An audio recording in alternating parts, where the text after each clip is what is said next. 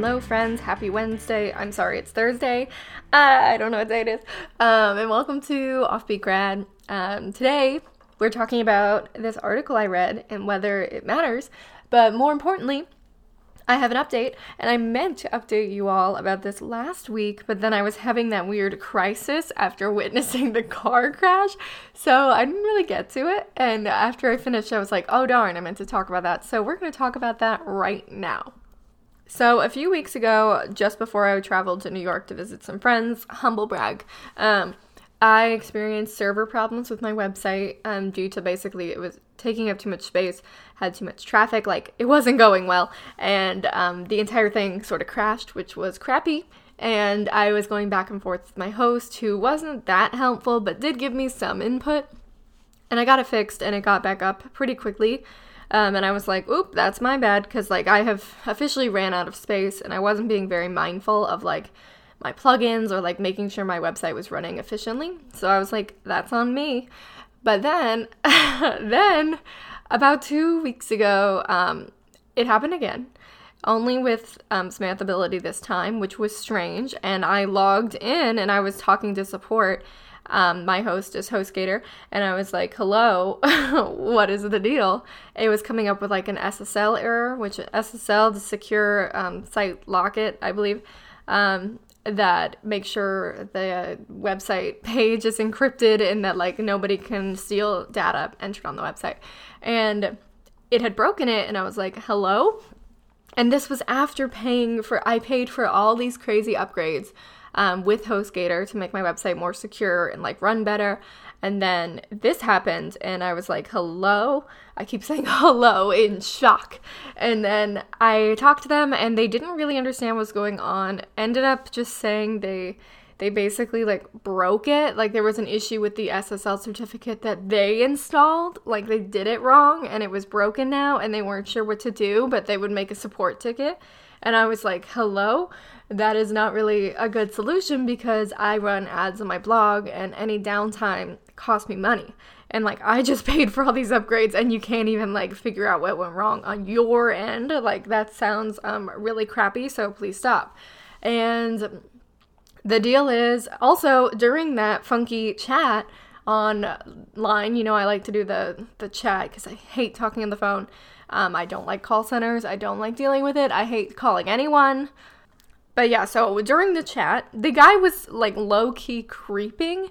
I don't know what his name was, Kevin. I don't think that was his real name. But he was like, Samantha ability. Ooh, what's your ability? Wink, wink. He didn't say wink, wink, but like it was creepy. And I don't understand why he asked me that. Like, why was he being a creep? I guess the stakes were low for him. Maybe he was quitting that day. He didn't care. But I was just like, that pushed me over the edge. Like, I was there already, and he pushed me off that ledge. I was like, shut that down. And I was just really upset. And he kept being like, ooh, I'm going to check out your website. You should send me your website. Like, I want to see what your ability is. And that was so cringy, so creepy, so not appropriate when I was commenting about my website not working and how my business was suffering, and he was too busy being a creep to really care. And I wish I like reported him on the little survey it forces you to take, but I was just like in a frenzy of anger. So I was just like exiting out as quickly as possible. So they never fixed it. I waited 2 days, and I was like, okay, like please fix it.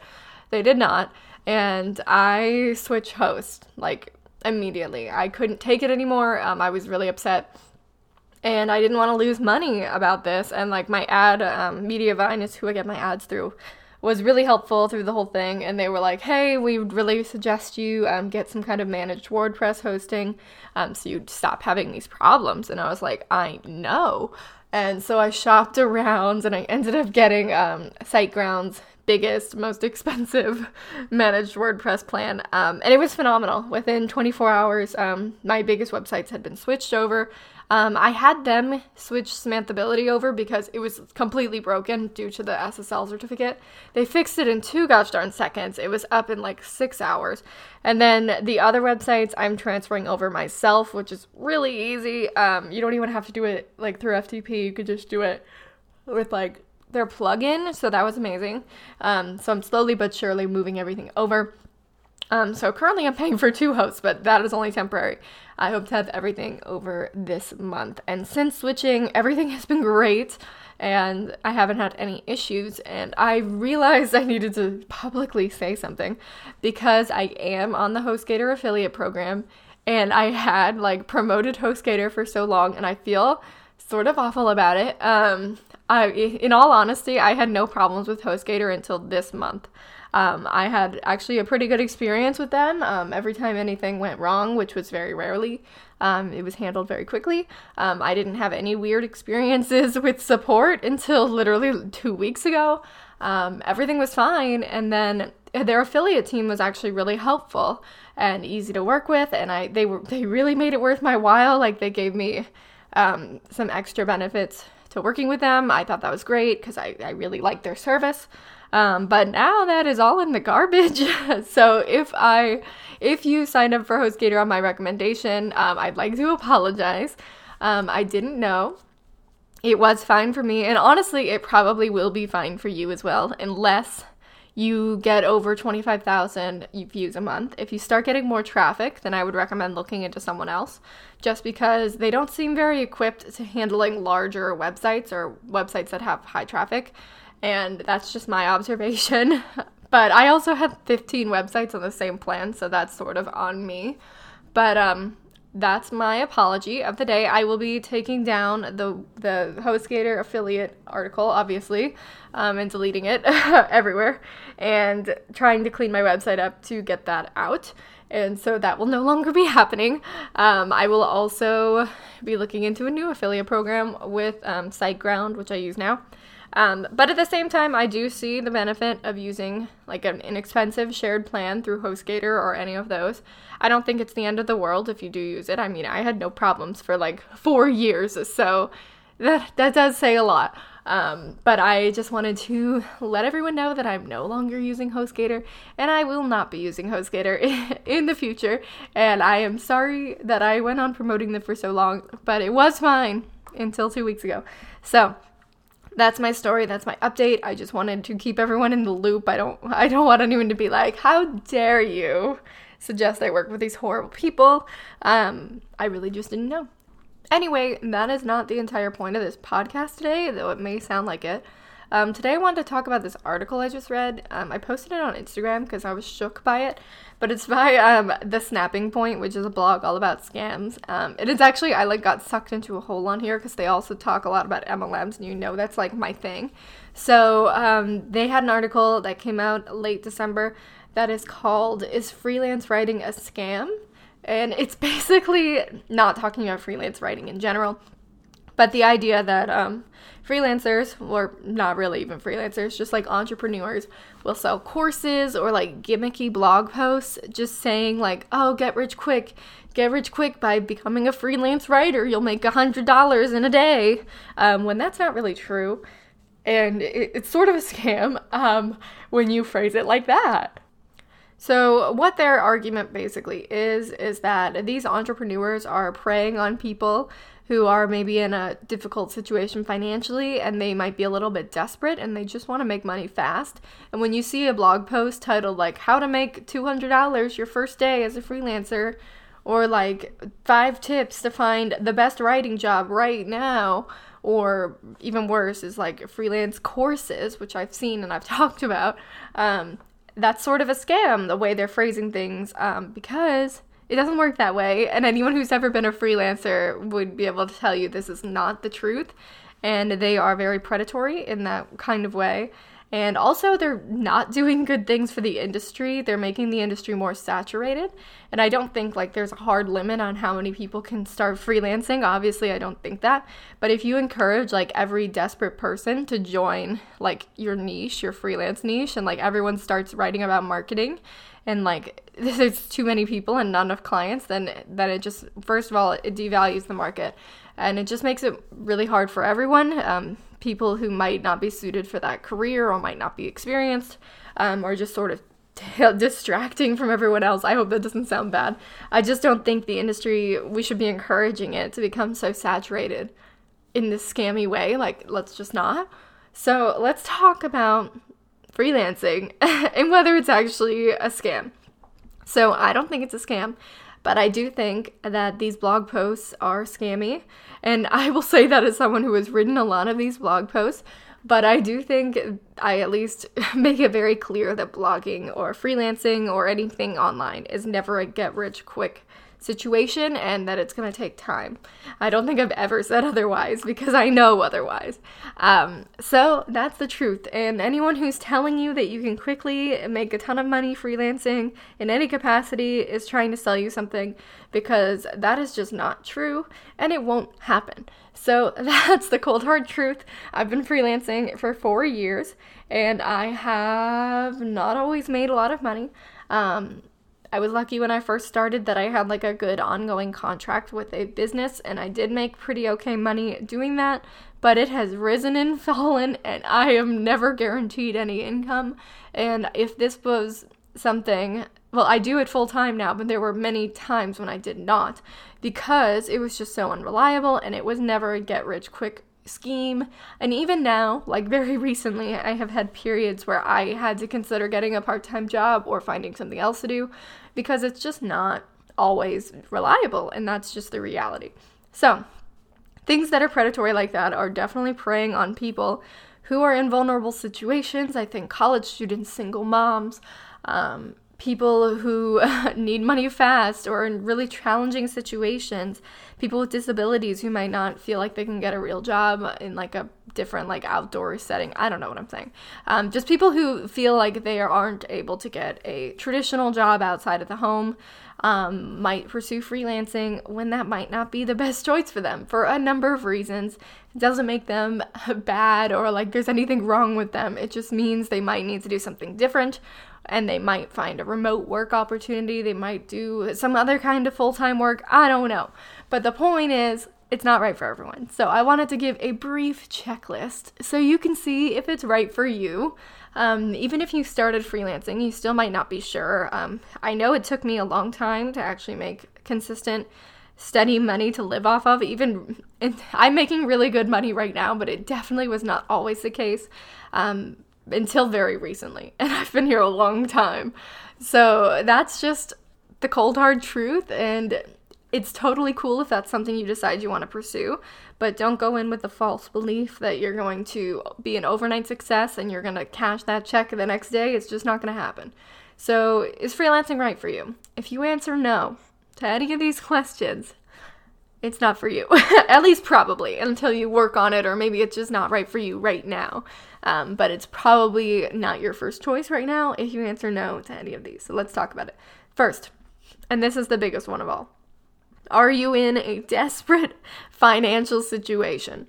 If you are, if you just lost your job, if you need to pay rent on time and it's due in a week, if you need, I don't know what other desperate financial situation, if you need a life-saving medical treatment, etc., this is not for you, because you will never be able to 100% guarantee that you're going to make money or not waste your time. And if you're that desperate of a financial situation, you can't take that risk. So I would tell you to look for local resources, look for a local part-time job, ask family for help, like do what you need to do to survive, and freelancing shouldn't be on that list. Next, do you have another way to make money in the meantime? So I worked several part-time jobs while freelancing, and I believe this is the only reason I was able to do it for so long, because I was committed and I was gonna make it work, but I knew I needed a part-time job so that I could live. And I think it only helps you because having a part-time job means that you get paid and you can eat and you can pay rent, and all of those things matter when you're trying to be successful professionally. And you can't focus on your professional development if you're worrying about like how you're going to afford groceries. So if you don't have another way to make money in the meantime, I don't care what it is. Actually, I do. A legitimate way to make money in the meantime, not a pyramid scheme, not a, I don't know how else people make money. If you have a legitimate job type situation or family money or a spouse who can support you, whatever, fine. That's great. But if you don't, I would suggest you find another part-time way to make money so that you're able to really dedicate the time outside of work to freelancing without having to worry about like your living expenses. Next question. Do you have enough savings? So what I mean for this really applies more to going full-time, but you need savings if you want to go full-time, and I say that with full understanding because I had to dip into my savings. I've talked about this before. When I quit my biggest client, I fired them, and then I had a few more clients, but they were significantly lower paying, lower work, and I had a huge gap in my income, like thousands of dollars less each month, and that was a problem, but it wasn't the emergency that it could have been because I had savings that I put aside when I was more secure in my freelancing. And that's a huge, huge thing that you'll need to think about long term. If you're freelancing, you need to have a way to save proactively for the slower times because they will happen. It doesn't matter what industry you're in, they will happen. And you just need savings so that you don't have to panic when those moments happen. So if you don't have enough savings, you should not be going full time. Next, do you have a plan? So a plan doesn't necessarily mean you have the next 6 months mapped out. What I mean is, do you know what you're going to do? Do you have a website? Do you have a marketing concept? Do you know your audience? Do you know what type of work you even want to do? Do you have a portfolio? How are you going to start attracting clients if you haven't already? Or how are you going to command the types of rates that you think you deserve? And if you don't have a plan, you need to work on that plan before you get started. Now, we're going to talk more about the things that are just a reality of freelancing, that if these aren't really something that'll work with your personality, then you might want to consider a different type of role. So first is, are you a self-starter? She says at noon as she just starts working. What I mean by self-starter is, do you need a boss to hover over you to get things done? Do you need concrete deadlines? Do you need someone to constantly be there for questions? There's nothing wrong if you need any of those things. Obviously, those are really helpful. So no shame if that's your reality. Like, I definitely have moments where I struggle. And that's coming from someone who is very self-motivated, and I don't need any help, usually. But I still have moments like that. So I imagine if you weren't naturally motivated in that way, it would be even more challenging. I always think that you should choose a job that suits, like, your personal work style. So that means if you know you're not good at working under pressure or working independently when you need to get things done, or you constantly need someone there to help you, or you like to have more guidance or more structure, then this isn't for you. I can tell you that with confidence because it will get very frustrating very fast and you don't want to fall behind. Next, can you work alone efficiently? So this first sort of goes along with the thing we just said before, but more about just remote work in general. If you know that you are going to fall into a pit of despair working alone 100% of the time, this isn't for you. And I see this so often on freelancer subreddits, is people who might really love their job, really love what they do, and really be successful, but they're really struggling with the isolation and the loneliness, and I totally get it because I am the biggest introvert. I have worked in busy offices, and I know for a fact that would never work for me. I hated it. But at the same time, even knowing that, I still struggle with isolation and loneliness, and it is hard. Even if you think, wow, I would love to work alone, consider that every day. It's not like just sometimes, it is every day. So really, really get introspective and think about that. There will be no going out to lunch with coworkers. There is no professional networking like in person. There's just no like casually asking someone down the hall a question. Like, these things don't exist. And I do try to make up for that in a lot of ways. I think I have a pretty strong network of like freelancing friends online who are a great resource when I'm feeling a little burnt out or I just want to rant. Having someone to talk to who understands is really great, but they're not sitting next to me in an office, and that's really hard. I try to structure like social events into my week, whether it's just me getting out of the house or it's also just me meeting with friends several times a week just so I can talk to someone who isn't my boyfriend or my dog. But that is definitely the biggest challenge in general. Next, do you have thick skin? So you sort of need this at any job, honestly.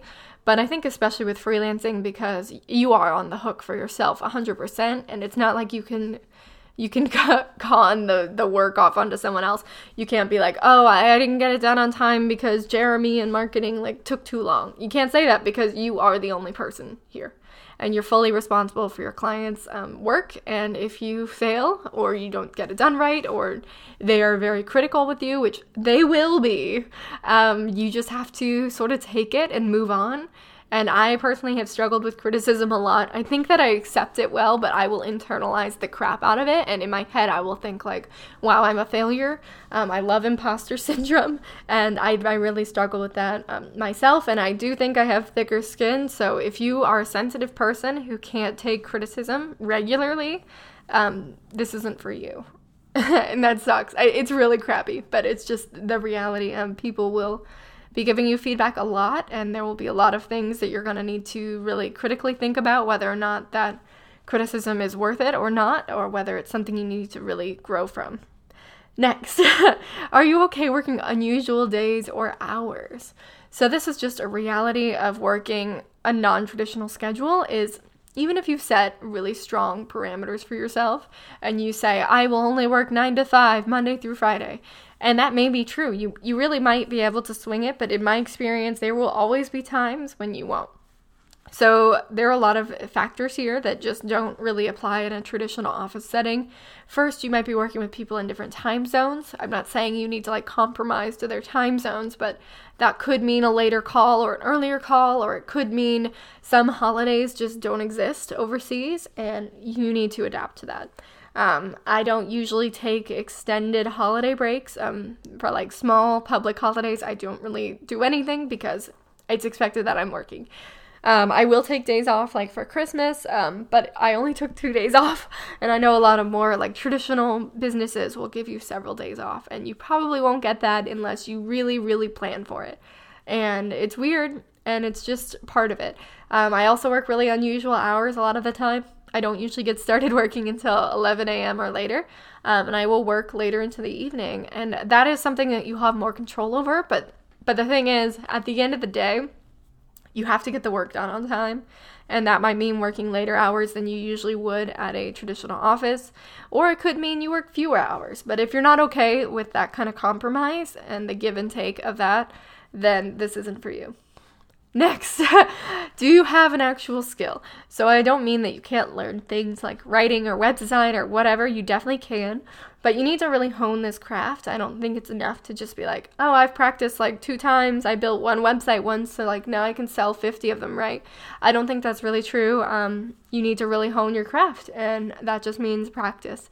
So I don't think at all that you need to be like professionally educated in any way. I don't think you need a college degree. I don't think you need a certificate, like in most cases, but you need to really deliver. If you can't deliver on your promises, then it's not going to work.